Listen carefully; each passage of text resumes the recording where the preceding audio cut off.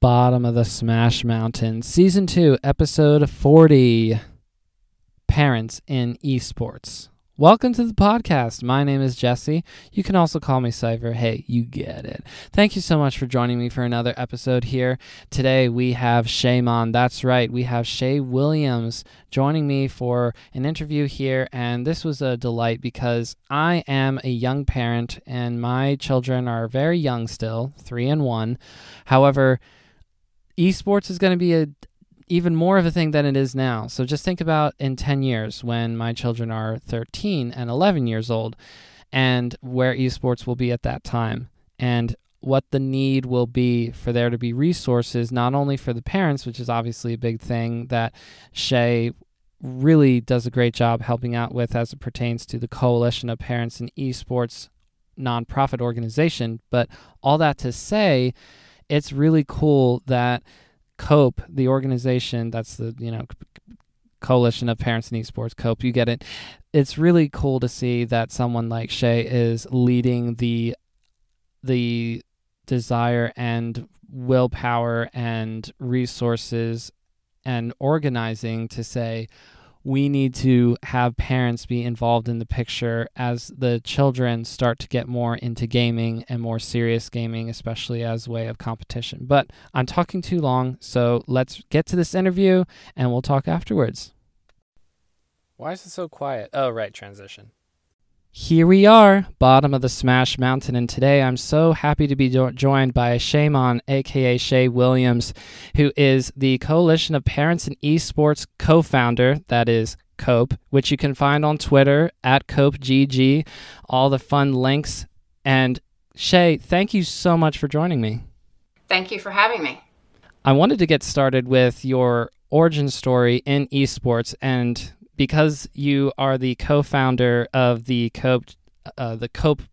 Coalition of Parents in Esports, I suspect that your children or maybe just your son has to do with this, but I'm sure you knew what video games were before then. So when did you become cognizant and aware of the gaming world? Well, I think I've always been aware of the gaming world, but the esports world was completely new to me. And yes, because of what I co-founded, I found this world because of my kid. My son specifically got into the competitive side of esports, and that's how I ended up here. But long before that, I was a gamer. I grew up playing games. I, of course, was part of a different generation where Galaga was my favorite game. But I also was part of the Doom generation and played a lot of video games. So to me, video games were just always a fun part of my life. I'm also a computer science major, so I actually wrote my first game on my Apple Mac in my dorm room my freshman year. It was just a little Pong type game, but I was pretty darn proud of it. So it's always been kind of the sideline for me. It was always something that I liked, and it was something that I introduced to my kids at a really young age. We played video games together. We introduced them to games. They were a great way to entertain them in the car, and that was just, that's what it was. My kids were super active in sports. My son was a competitive soccer player. Both of my kids were competitive figure skaters, of all things. And, it was, believe it or not, we live in Texas. It's incredibly hot down here, and an ice rink is a nice, cool place to go during the summer. And that's kind of how it started. But, they both got into that. But, slowly my son, started gravitating towards the video games. He couldn't wait to get home from soccer practice or something else so that he could get online and practice. And what I started realizing was that he was really taking this seriously.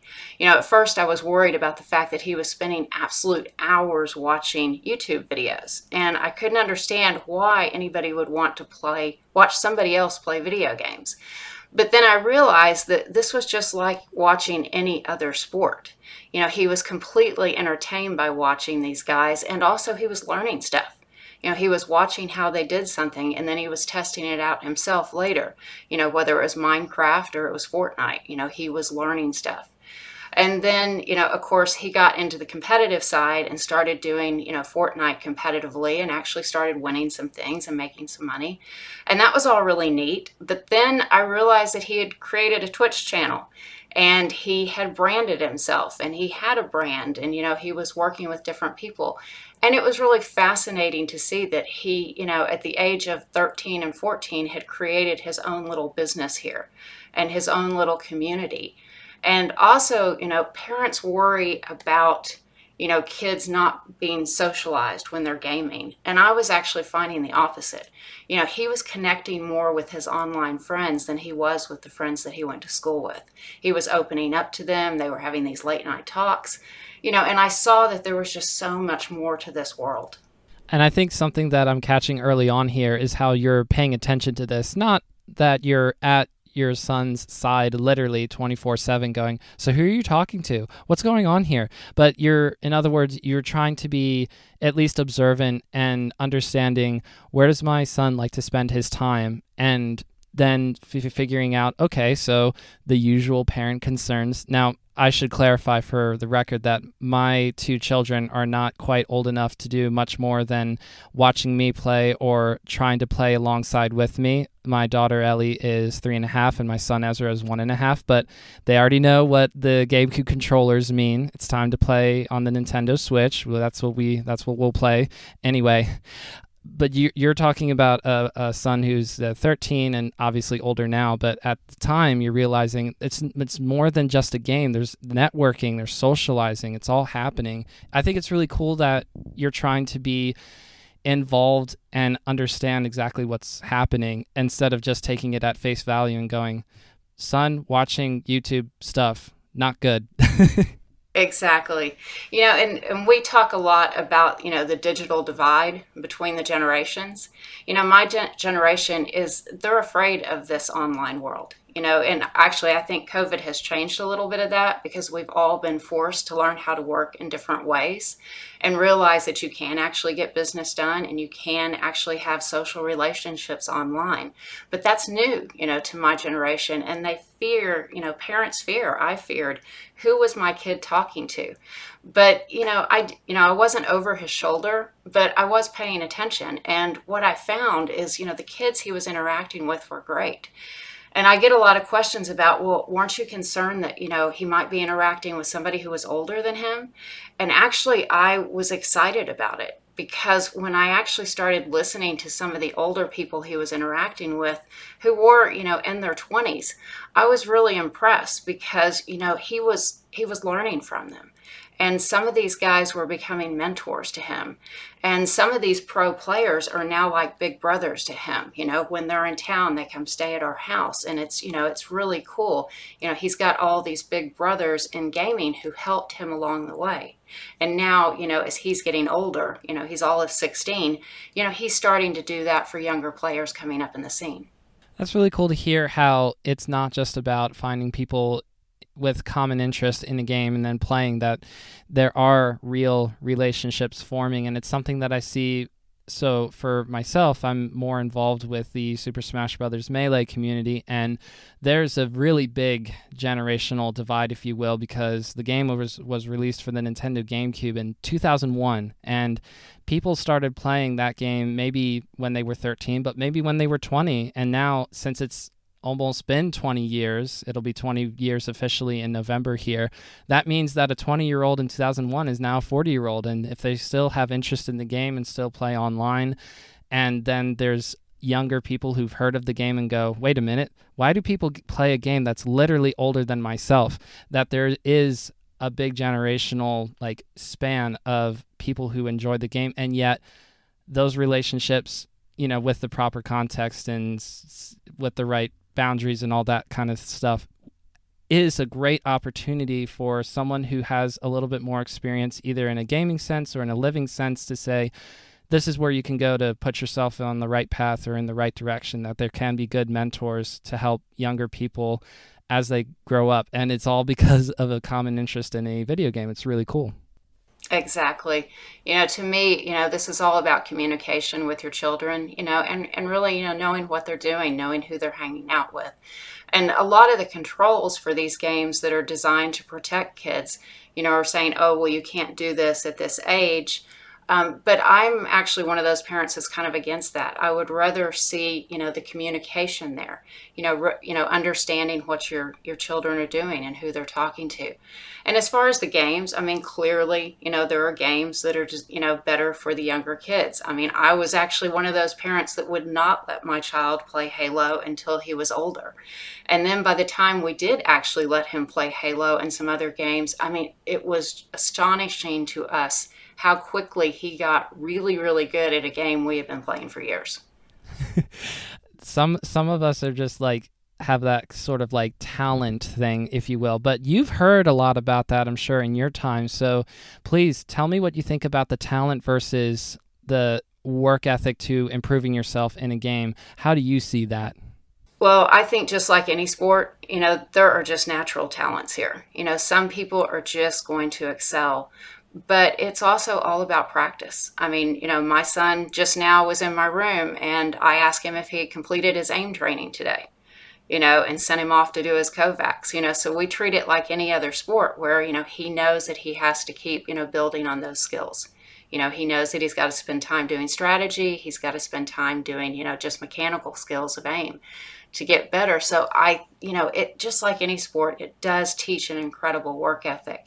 But that actually brings us into something else of it's not all about just becoming pro. I mean, a lot of kids here, think that, well, if I don't make it to the top 10 of this or that, then what am I doing here? And, we don't say that for other sports. When we put our kids, on, a baseball field playing Little League, while yes, we probably share their dreams of going to the MLB, if they don't make it, we don't see that time as being a failure because we realize how many other great things they learned about, teamwork and being proud of working hard. There's just so many other things they learned there. And then what, the additional thing that esports brings, and this is where, Coalition of Parents of Esports really comes in, is that there are so many education and career opportunities here now. This is an exploding market. And they span all different things. And you don't have to be really, really good at a video game to get a job here. Colleges are recruiting right now for this space, and it can, range from anything from journalism to shoutcasting to finance. There are so many different jobs here.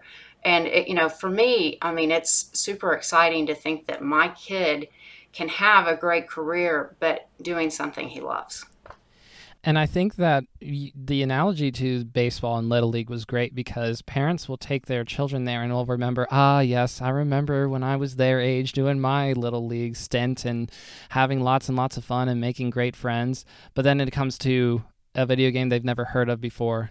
Fort what now? What Minecraft? What's going on here? It's all online. They don't have that experience that they remember. So something that we're going to start to see in the next, little while, and something that we've already seen a little bit, thanks to you and other people, is the new generation of parents who have actually grown up playing video games in some way or other and are going, okay, well, the graphics are a little bit newer, a little bit sleeker than what I remember, but it's more or less the same thing. And then parents that remember, oh yes, online forums, oh, such a joy. And then it's leading to the esport question. It's leading to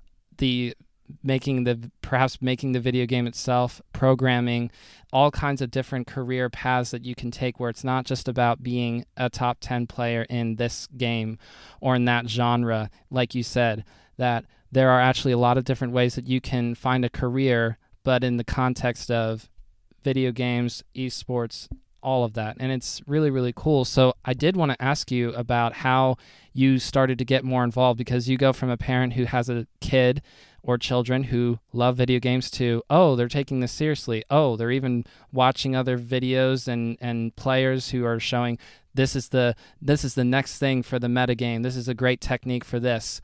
When did you start to want to get more involved? Well, actually, it really did happen at one point. My son was one of those that almost qualified for a Fortnite World Cup. But we're playing from Austin, Texas on, 80 ping. So just the fact that he came that close was pretty amazing. And I had told him that if any of his friends made it to Fortnite World Cup, that I would buy us tickets and we would fly to New York and go. And actually, one of his friends did make it, and which is really cool because it's actually one of his mentor, who we met, at PAX and was a few years older than him. He was a college student. And so we actually traveled along with him and his parents to Fortnite World Cup and were there that week. And I knew nothing. I didn't know who Ninja was. I didn't know who Tfue was. I knew nothing. But I walked in that, hotel, and we started seeing all these, people in the lobby, and I kept asking, okay, who's that? Who's that? Who's the one with blue hair? And I'm sitting here starting to get used to this. Well, of course, over the week, I start talking to all these people, and I start talking to people who have pro teams and who are starting other businesses. And I'm totally fascinated because my background is software. And I always felt blessed that I came out of a college at the time that the dot-com, boom was happening. And I became part of a little startup in Austin, Texas that we sold to IBM. And it was like such a crazy, cool, fun time to be in software. I mean, we were having a blast in Austin, Texas. We were building something, that was new, that nobody had ever done before. And I was always just felt so lucky that I've been a part of that, and it's something that you hope your kids find. And I sat there in that hotel lobby watching my son, network and talk to people and planning, deals and planning, streams that he's going to do jointly with people and talking about the next event that we were going to at TwitchCon that he was competing in. And I realized my son had already found the next boom. He turned 14 actually that weekend, and he had already found it. And that's when I jumped in. That was in July. We came home. I finally agreed that he could homeschool, and I pulled him out of school, and we jumped in. And that's actually where the story gets interesting and where Cope is born, because, I jumped in full force. I'm like, okay, you want to do this, we're going to do it. Let's figure out, how to do online school. Let's figure out, how to focus on your career. I mean, he had a Twitch account, but he didn't have a Twitter. He didn't really know. And what I found is that there was nothing here to tell me what to do as a parent. There was nobody, there was no website I searched. There was nobody to advise me how to negotiate a contract. There was nobody to tell me how to manage his time when, his, practice schedule went to 3 a.m. in the morning, and there was just nobody to get advice from. But what started happening is I started going to LAN events with him. He was in Twitch Rivals, and then he competed in another event in Toronto a couple of weeks after that. And what I did find was other parents of pro players. The CEO of our organization is Skeptic's father. And so, and another person that I met later online is Krim's dad. And these were, parents that, later formed the coalition with us. Mama Benji Fishy is another one who's on our board. And we, for me, they were a great resource because they were helping me figure it out. But then as I got into this, I realized I was getting all the same questions. And I was getting questions from kids saying, how did you, why do you support your kid? How do I get my mom to support me? And then we were getting all those questions from parents about, well, how do I do this? And, so that's what we did. Last year during COVID, we were all bored. We were on Twitter one Friday night answering the same question from a kid that needed help. And somebody suggested that maybe we should organize. And I thought about it that night and thought, we really should. There is nothing out here to help parents. And so Cope was born just like that. That was it. We incorporated the next week. We decided that we weren't really a business because mainly, our goal was changing, the narrative. We just wanted parents to realize that there were opportunities here. And we also just wanted to change it in the press. As parents of pro players, almost all of us have had negative stories written about us in some newspaper, about how we're bad parents for letting our kids game. My son recently did a YouTube video with Whistle Sports, which was fantastic. But if you go through and read the YouTube comments, they're absolutely hilarious. So there's just still a lot of negative out there. And we really just wanted to band together and show a different side of that. So we are a nonprofit. We are a support organization for parents and gamers. We actually interact more with gamers than with parents. We do everything from helping them talk to their parents to also just being there for them and things that a parent would normally help them with, like if they lose access to their Epic account, because it got hacked, we can help them with those kind of things. It's really cool to hear that it's not just focusing on the parents only. Like, you would kind of be led to think that. I'll admit that I was sort of thinking, okay, so probably most of the resources of the coalition are probably in regards to specifically reaching out to parents, and that part of changing the narrative as a whole, saying, hey, there are parents out here who actually care about this kind of stuff, see the value in it. It's also really cool to hear that there's a big focus on being a resource for gamers that are younger, that need help with different things, this, that, and the third. And I think even just like if I had heard about this sort of thing when I was growing up, I would immediately run to my mom and I would point to the website and I'll go, you see this Cope website, Mom? See?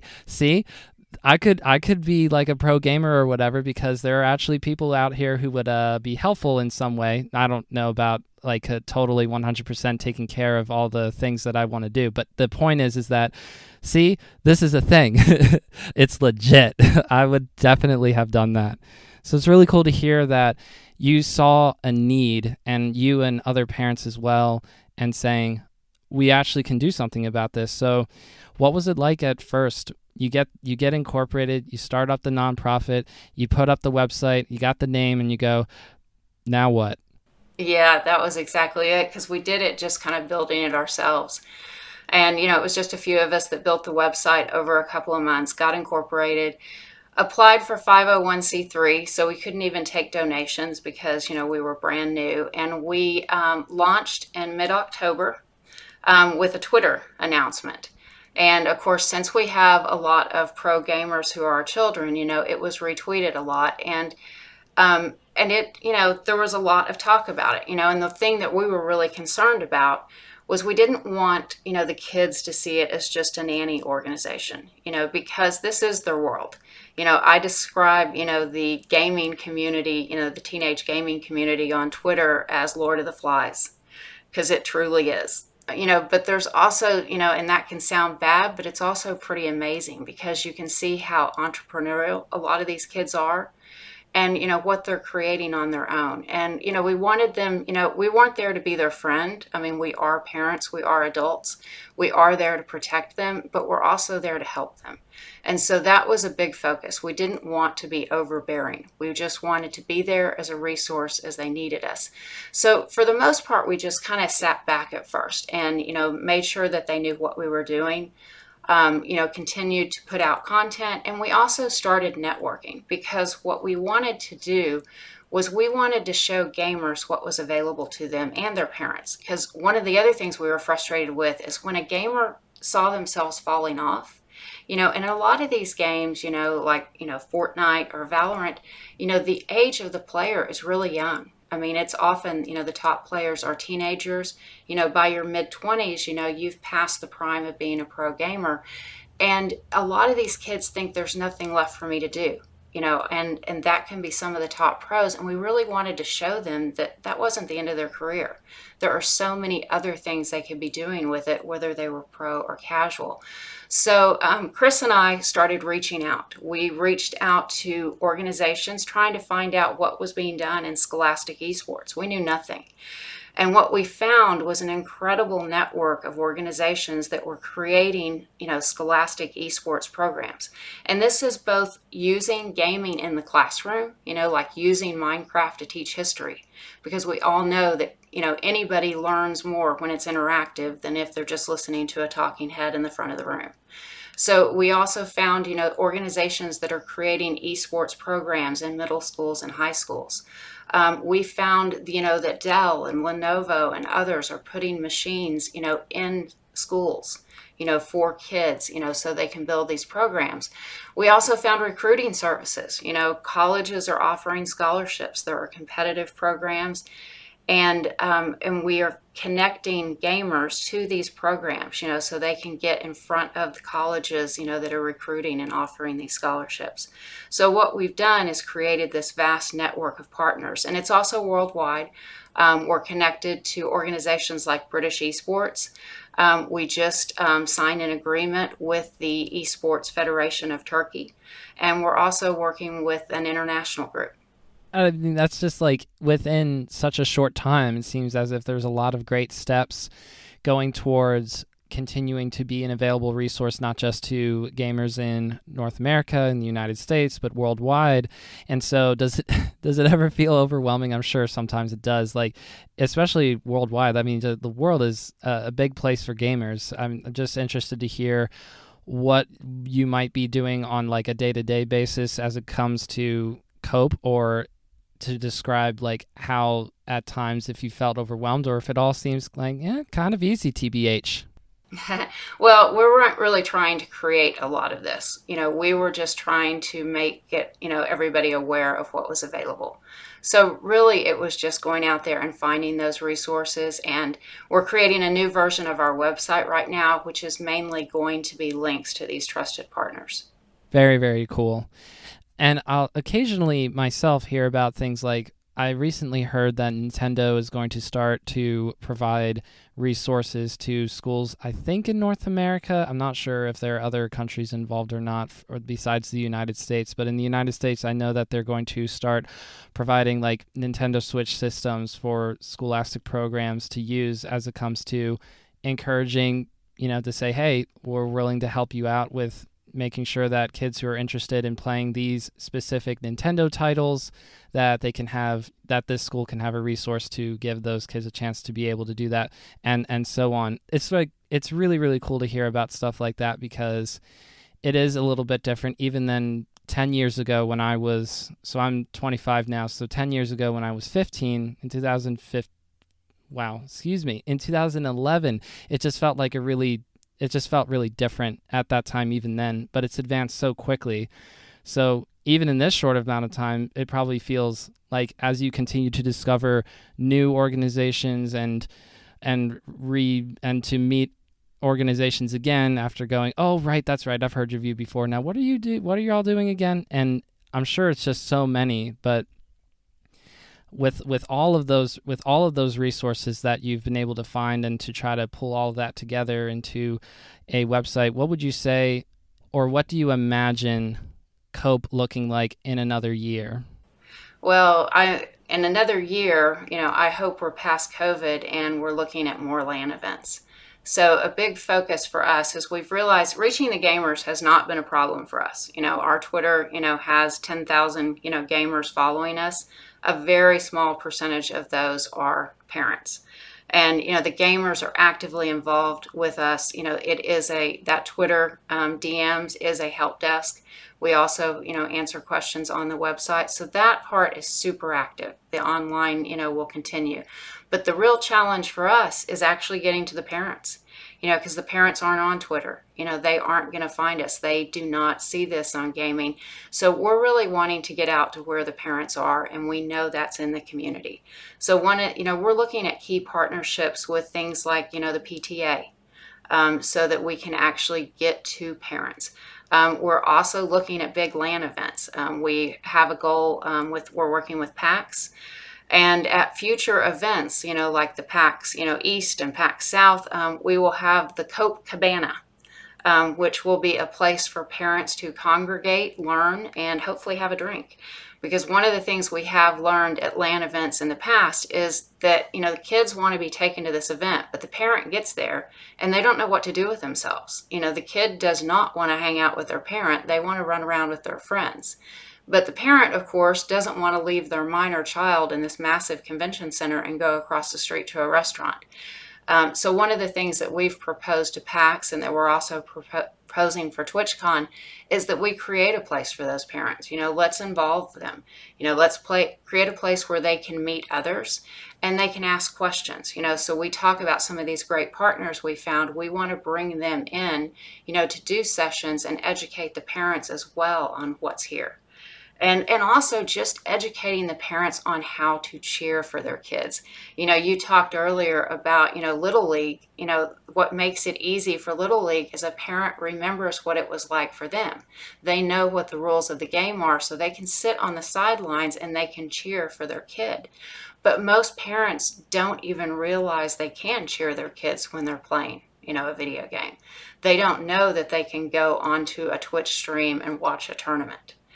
So I think, that's a key part of this is, teaching parents in a fun way how to do this. We also plan to have machines at those, and we're going to have, some little, parent-kid tournaments, and also have some sessions where parents can learn how to play some of these games their kids love. Some side events. Woo! Now, if you're going to be doing that, does that mean that you're going to be trying to enter yourself, or are you going to try to be in TO mode? You're going to be trying to organize just the bracket and stuff. Oh, I don't know. Haven't decided on that yet. But everybody keeps trying to get me to play Fortnite since, Fortnite is my son's game. So they have actually set me up with a computer. I have not played yet. Some of our parents are actually actively playing and streaming. Mama Benji Fishy is actually, in the, I think, top 50 streamers for Fortnite now. Chris, our CEO, was actually on Gamer Doc's, channel this morning playing Fortnite. So there are quite a few of our parents who are playing. So do you just say to yourself that, it's not Galactica, it's not Doom, it's not even Pong. So do you find yourself wanting to go back to a simpler game, or did you never really like the idea of third-person shooters, first-person shooters? No, actually, I'm just frustrated that I'm not as quick as them now. Because I love Fortnite. I think as a teenager, I would have absolutely loved that game. But I can't build that fast. Yeah, I've seen from the limited amount of Fortnite that I've seen in my life, because it's not the esport that I prefer to watch, but from what I see, I'm going, there is just so much happening on the screen. This is very impressive for anybody to be able to keep up with any of this. I mean, I think the same thing when I see League of Legends and other games like that. I just go, there is a lot happening on the screen right now. Whew. And maybe somebody would feel that way if they watched Melee gameplay, but for me, when I go to other games on spare occasions, I just go, this is a lot. This is very impressive, but boy, this is a lot. Yeah. And I just think that, going to Fortnite World Cup and seeing that huge, massive event in the stadium and watching all of those fans cheering, it was just pretty amazing. And there it was cool because it was a lot of kids with their parents. And you could tell, the parents had just been drug along. Most of them didn't have any idea what was going on.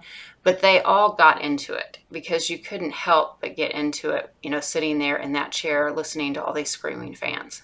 So it's not quite possible to always have the big kind of stadium that has 2,000 or 10,000 cheering fans and spectators, players, all the people involved. A lot of the times there's just weeklies or monthlies, and maybe there's about 60 people entering or 100 people entering. It's not a major or super major. That's what we call big Melee events. But I'm curious, from your perspective, aside from really big events, do you see the value of COPE trying to be involved as much as it can be, depending on the area and all that stuff, with something that's a little bit of a smaller scale, a smaller event? Oh, most definitely, because that's where the parents are going to be. They're going to be dropping their kids off at local LAN centers and local tournaments. We were starting to do some of that, before lockdown with my son, and it was, before we did COPE. He was streaming at the local, Austin, Texas Microsoft store every Friday night. And they were doing a tournament at the same time, and it was a blast, and parents came in and they would, what the kids would talk to my son, and a lot of the parents would come up and talk to me. And so that's what gave us the idea that, it's really got to be in the communities. So some of our first partnerships, that we've worked on are, with some of these organizations that are creating some of these LAN centers that I see rolling out across North America over the next year. The Belong Center is one. They're already across the UK, but I see more of them. And the other one that is amazing is Nerd Street Gamers. And then on top of that, there are so many, individual sites that have popped up all across the country. One of my favorites is called Exposure in Dallas, Texas. It's actually in DeSoto, a little bit south of Dallas. And it is run by an amazing organization where they are not only creating this great land center for competition, where they've actually created some pro players out of that group, but also they're working with the local ISDs, in the Dallas area. And so they're actually creating, curriculums and classes as part of their program. And that's where the parents are going to get involved, is when they come into these small local events, bringing their kid, dropping them off, just like if you were going to a soccer game or a baseball game. So in the future, initially right now, it's just going to be a brochure, that they get when they come in and sign their kid up for something. They'll get something that points them to the COPE website, if they would like to become a member and get involved. And our membership is free. I mean, it's not anything we're charging for. We're just trying to get more parents involved. But in the future, we really hope to create local chapters. Our ultimate goal would be to create, something where we can actually provide the materials so that they can create their own local COPE chapters to support kids and other parents. That's really, really cool.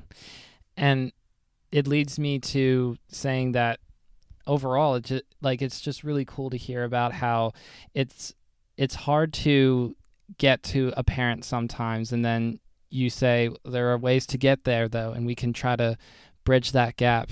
Overall, I come away from talking to you about this being very impressed. And I guess another question that I would have is that you're probably not the only organization. You've talked to a bunch of them already that are like centered around the idea of how do we bridge that gap from the gamer to the parent. Are there any other organizations that you know of that are more or less trying to do what COPE is doing in a similar way, or would you say it's all a little bit different depending on the organization? As far as we know, we were the first, parent, organization for esports. There are, and we spend a lot of time just trying to educate organizations that they need to reach parents.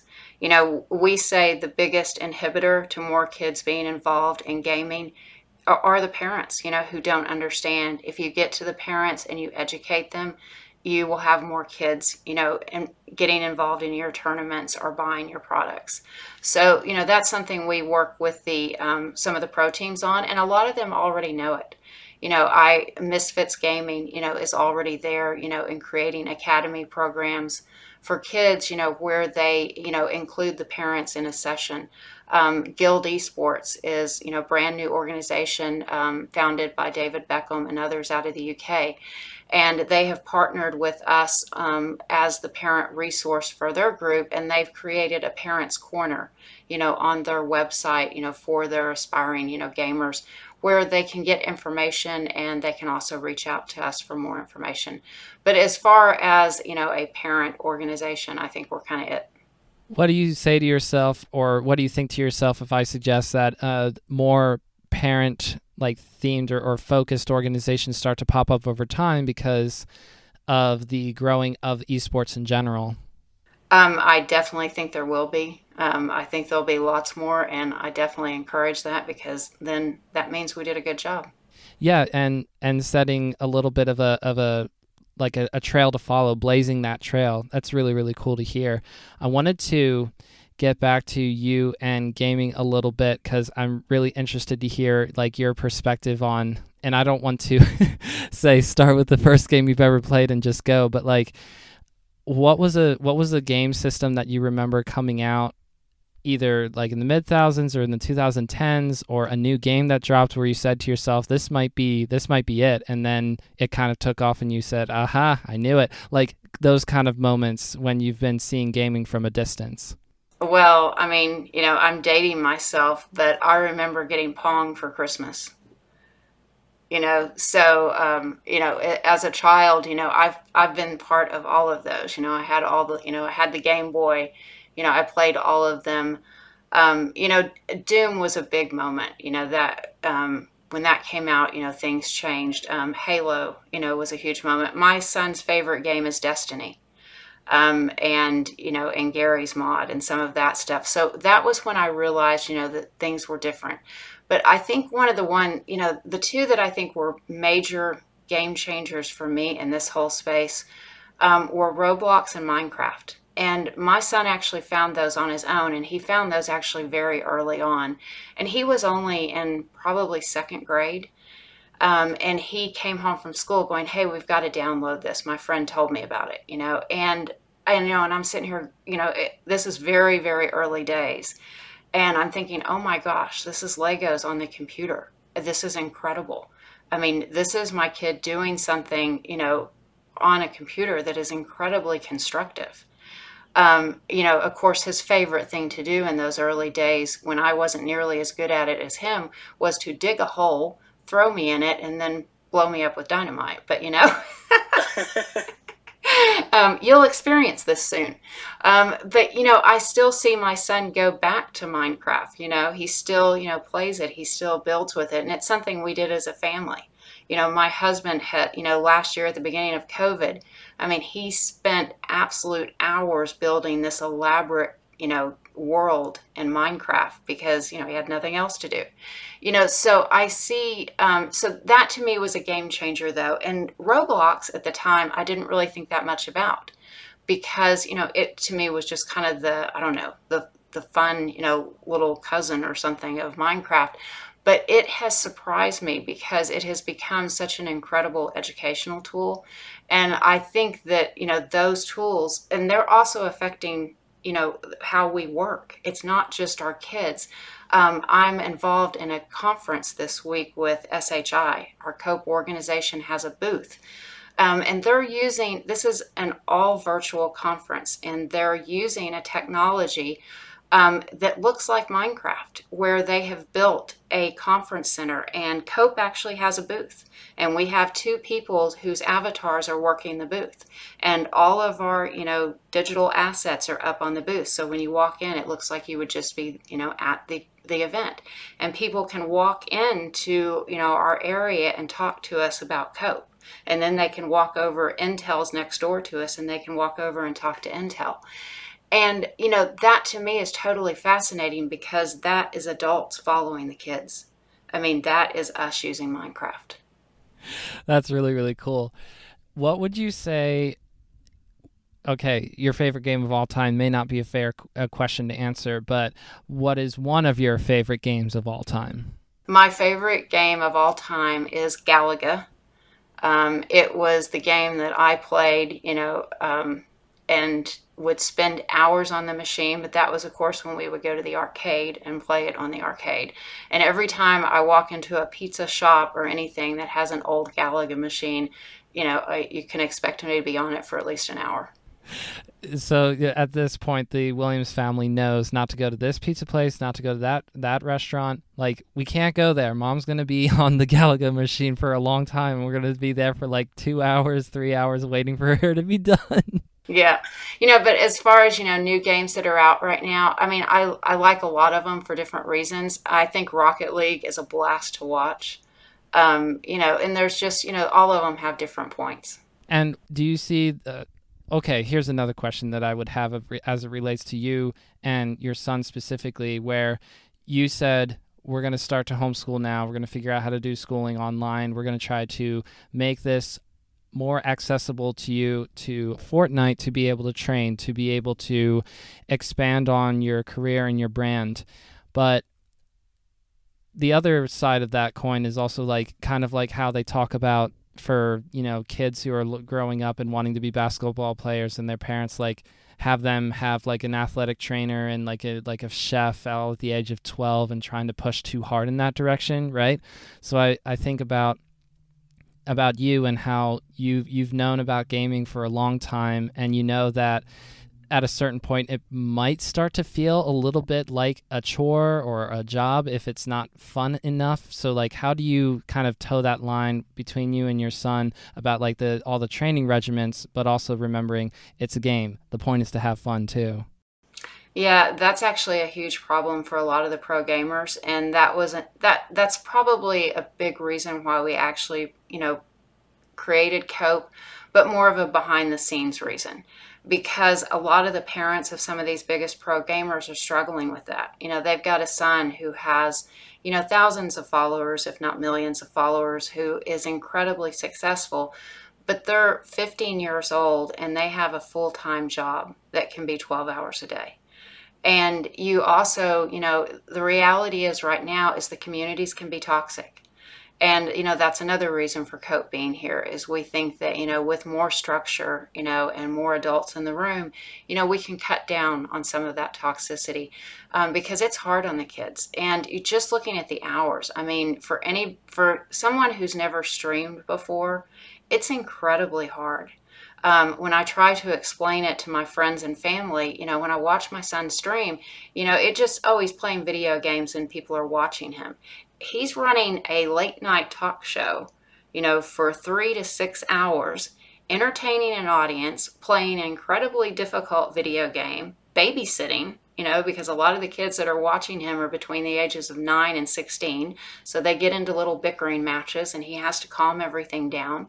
But I've also watched that build his leadership skills, but he's on, he is totally on for those 5 hours. I mean, that is a really, really hard job. And so, yes, he does have burnout, all of our kids do. And that's the other thing as a parent of really, being aware of that. And we definitely have changed things. There are some things that I realized, that were causing too much anxiety. And, we've also, talked to professionals. The great thing through COPE is we've met some incredible, doctors who are focused on this space. And my son's actually working with a performance coach. And she's actually out of Florida. She normally works with volleyball players and basketball players. To help them overcome stress and, manage their time effectively. And it's been incredible for him, not just for gaming and managing, his stress in tournaments, but also managing his time. Because as somebody who's completely homeschooled and running his own program online, he has to stay on top of his schedule. And that was a challenge for a while. And she's helped him, create a schedule, and stick to it and manage that time. But, it's something that he's had to learn as well. There are certain times, that he steps back from some things because he just realized, it's gotten to be too much. And that's something I worry about for all these kids. And, as parents get involved, you're always going to have parents, that push a little bit too hard. And we definitely see some of that as well. Right, because the vast majority of the cases around gamers might be parents being totally disconnected and not understanding, but then probably a lot smaller of a scale of parents who are like, yeah, all in, like really go. You have only played this game for 10 hours today. What's going on? You got to play for at least 14. I'm sure that hardly happens compared to the parents who are just totally disconnected. And those are obviously a focus of COPE as well. But I'm thinking about my own children as they continue to grow older and how with being on the internet in some capacity, even if you're not streaming, and a lot of younger people do tend to try streaming at least at one time or another.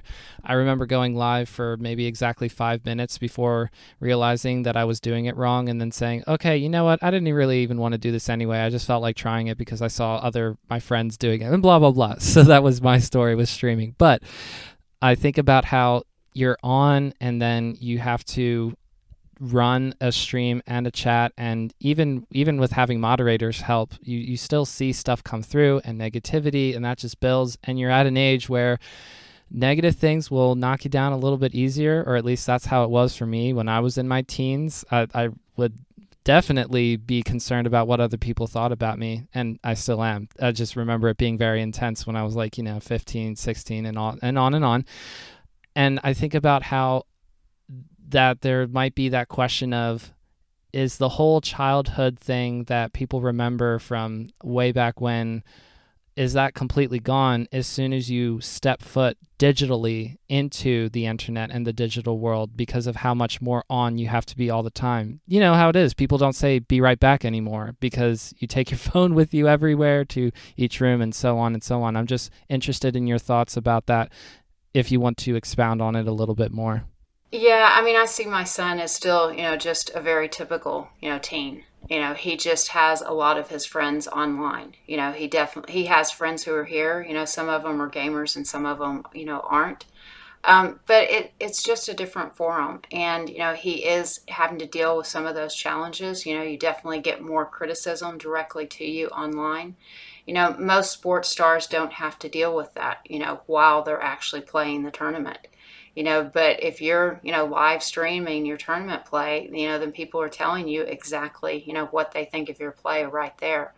Some of our kids, are COD pros, Call of Duty, and their fans are incredibly passionate about them, and they say exactly what they think, and those kids are seeing that, and they're older, they're in their 20s, but that's also got to affect them.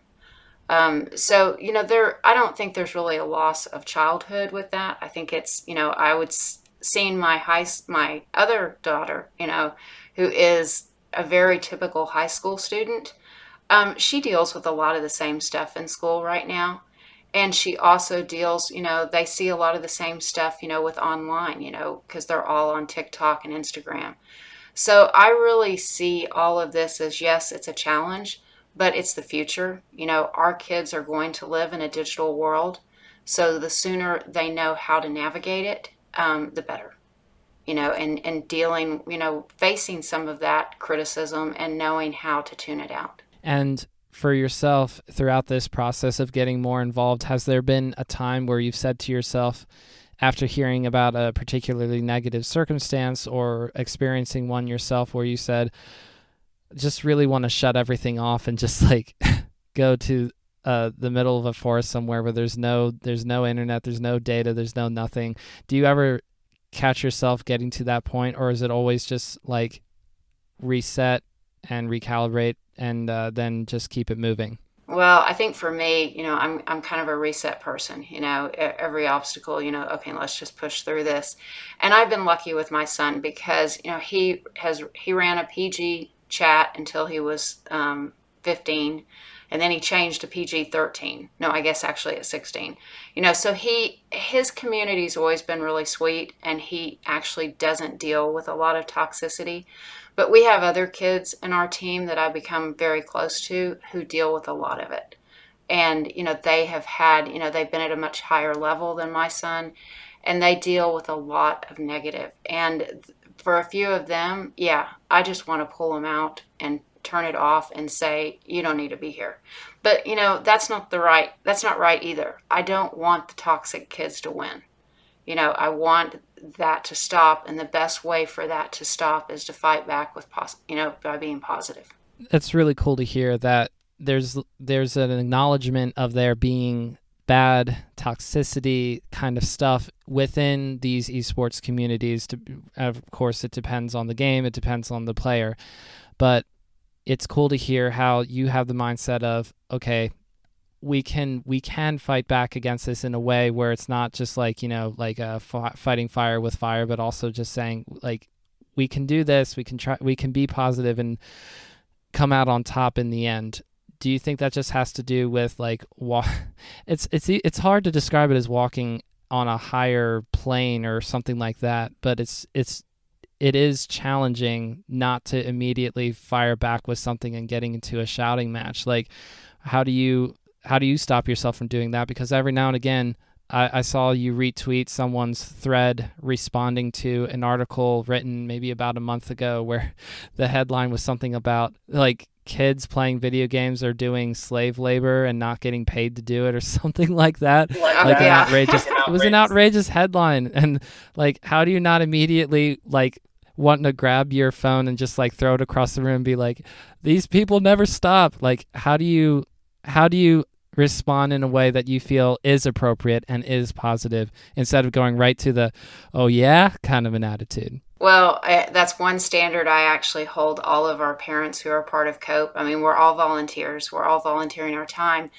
But one of the standards I hold all the parents to is that we have to be positive role models. That's the whole point here. And the reason, that it's gotten this way is because, it has mainly been, younger kids, who, respond that way. And, and it's gotten very toxic. And so it was very important for me that our parents never attack a child, especially. So, never attacking another player. And we have seen that. There are definitely parents out there who, can get very toxic, towards children. But also not, I've done it differently. There was a New York Times article that came out, a few months ago. And, I did write a blasting response to it, about how it was wrong, but I did it in a positive way. It got retweeted a lot, and the New York Times reporter followed me back. So he hasn't written an article about us yet, but I know that he's seen my tweets, so just as long as he's seen, the positive side of the gaming, maybe, we've at least changed his opinion, and maybe he will, write that in the future. And the other thing is, I don't feel, any of these kids are bad kids. A lot of it has to do with how they're raised. I mean, this is an international community. So I actually fight for the kids who get banned for being toxic as well a lot of times, and I do get occasional criticism for that. But you have to look at how some of these kids have been raised. A recent example is a kid who got banned from a tournament, for saying something, to another kid that he shouldn't have said. He realized that, but you also have to realize that this kid lives, in the slums in Russia. His family has no money. This is how they talk to each other there. He has to fend for himself, and his entire family, the money he could make winning this tournament is more than his entire family could make in their lifetime. So I think you really have to give a lot of these kids a break about where they're coming from, and what they're being taught here. And I think it's really important for those of us that are out here in this community to be showing them a positive side. And so that's what COPE has been trying to show them, is there's a better way to do this. There's a better way, to get attention. You can be positive, and still be on top. You don't have to attack others. And, and the kids learn it the hard way. They lose, their Twitch channel, if they're too toxic. They can get cut off from some of the gaming platforms. And so we're really trying to teach them that you are role models.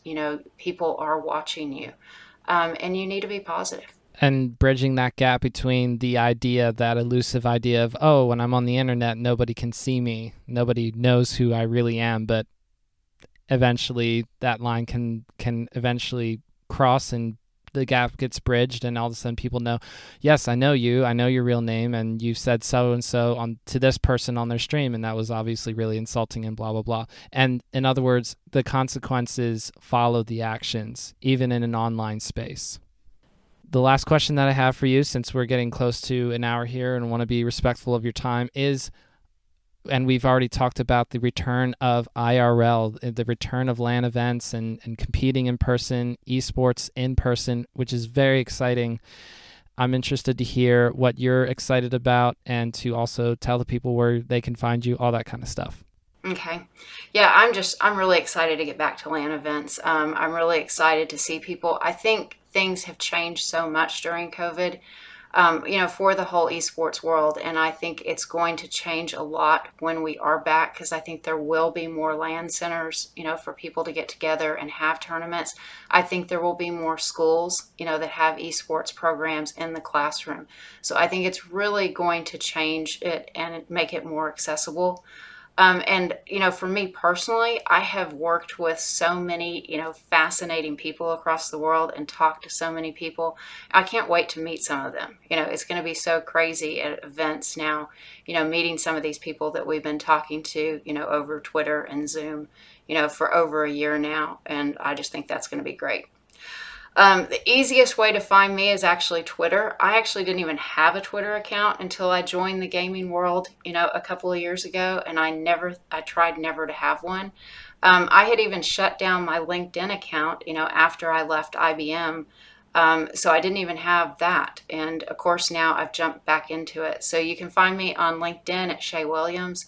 You can find me by my gamer tag on Twitter at Shaemon, ShaeMMon, and you can find COPE at cope.gg. Yes, the website, and it's also CopeGG, at CopeGG on Twitter as well, right? Exactly. We're also on Facebook and Twitch. Pretty much all platforms. YouTube, Twitch, Instagram, we're on everything. TikTok someday? We actually are on TikTok. We did have a meeting with TikTok not too long ago.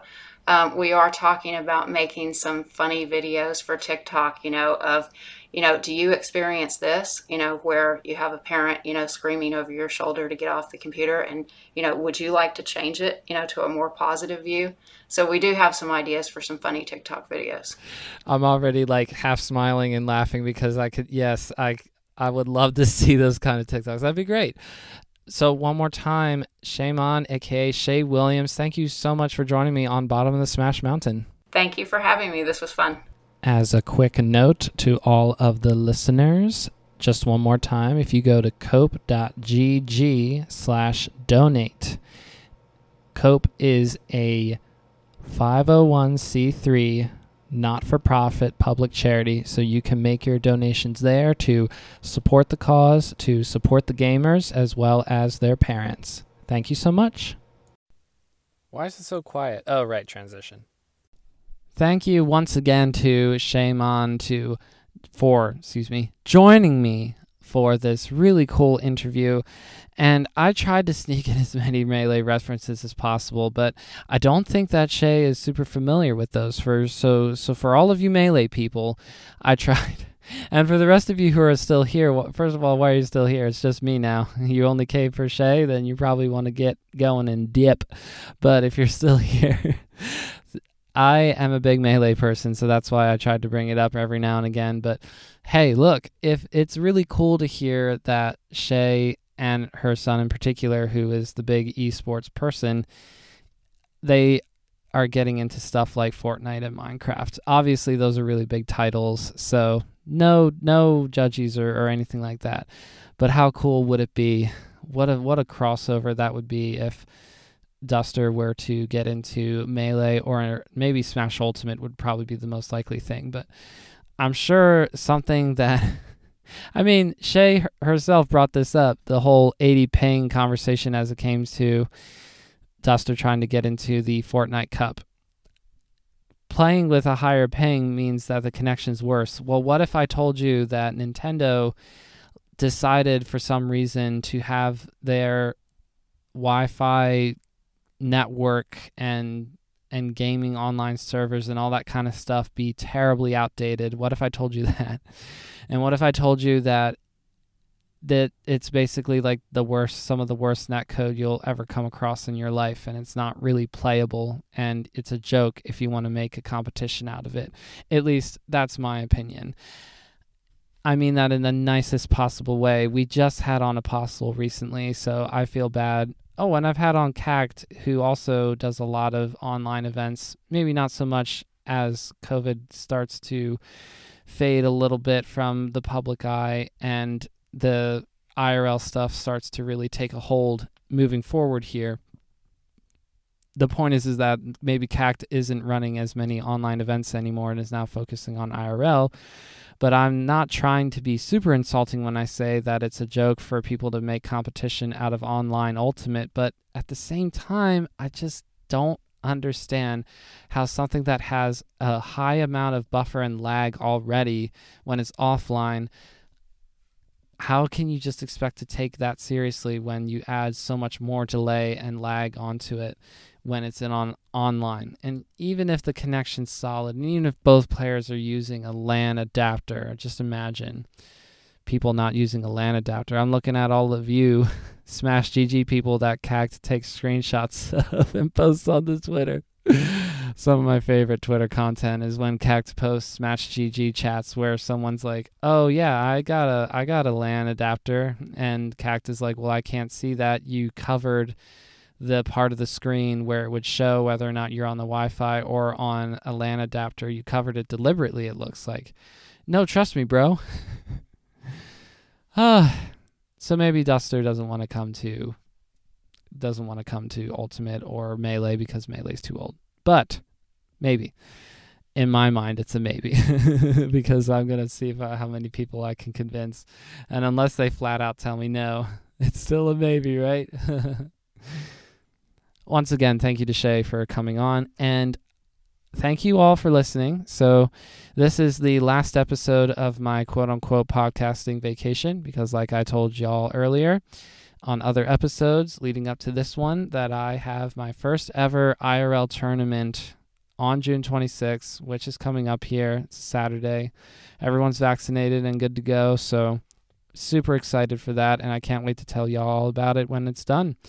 So when I come back after June 26th with more interviews and more of me, that I will be also excited to tell you how the tournament went, tell you how I did. Spoiler alert, it's not going to be super great for me. And I will tell you all the other exciting things that I have planned and plans and planning for that event. But I will leave you with that. So thank you for joining me, and we'll catch you next time.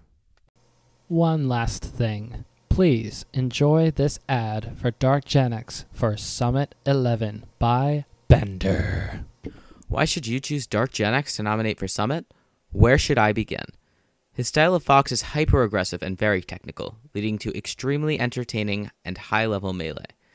His secondaries are also really fun to watch, with his Ice Climbers taking sets off of very good players like Kemen Crudo, and his Samus having 3 of the top 10 spots on GR Smash's list of top Samus combos, as well as having the spot for the best combo for every character for Samus.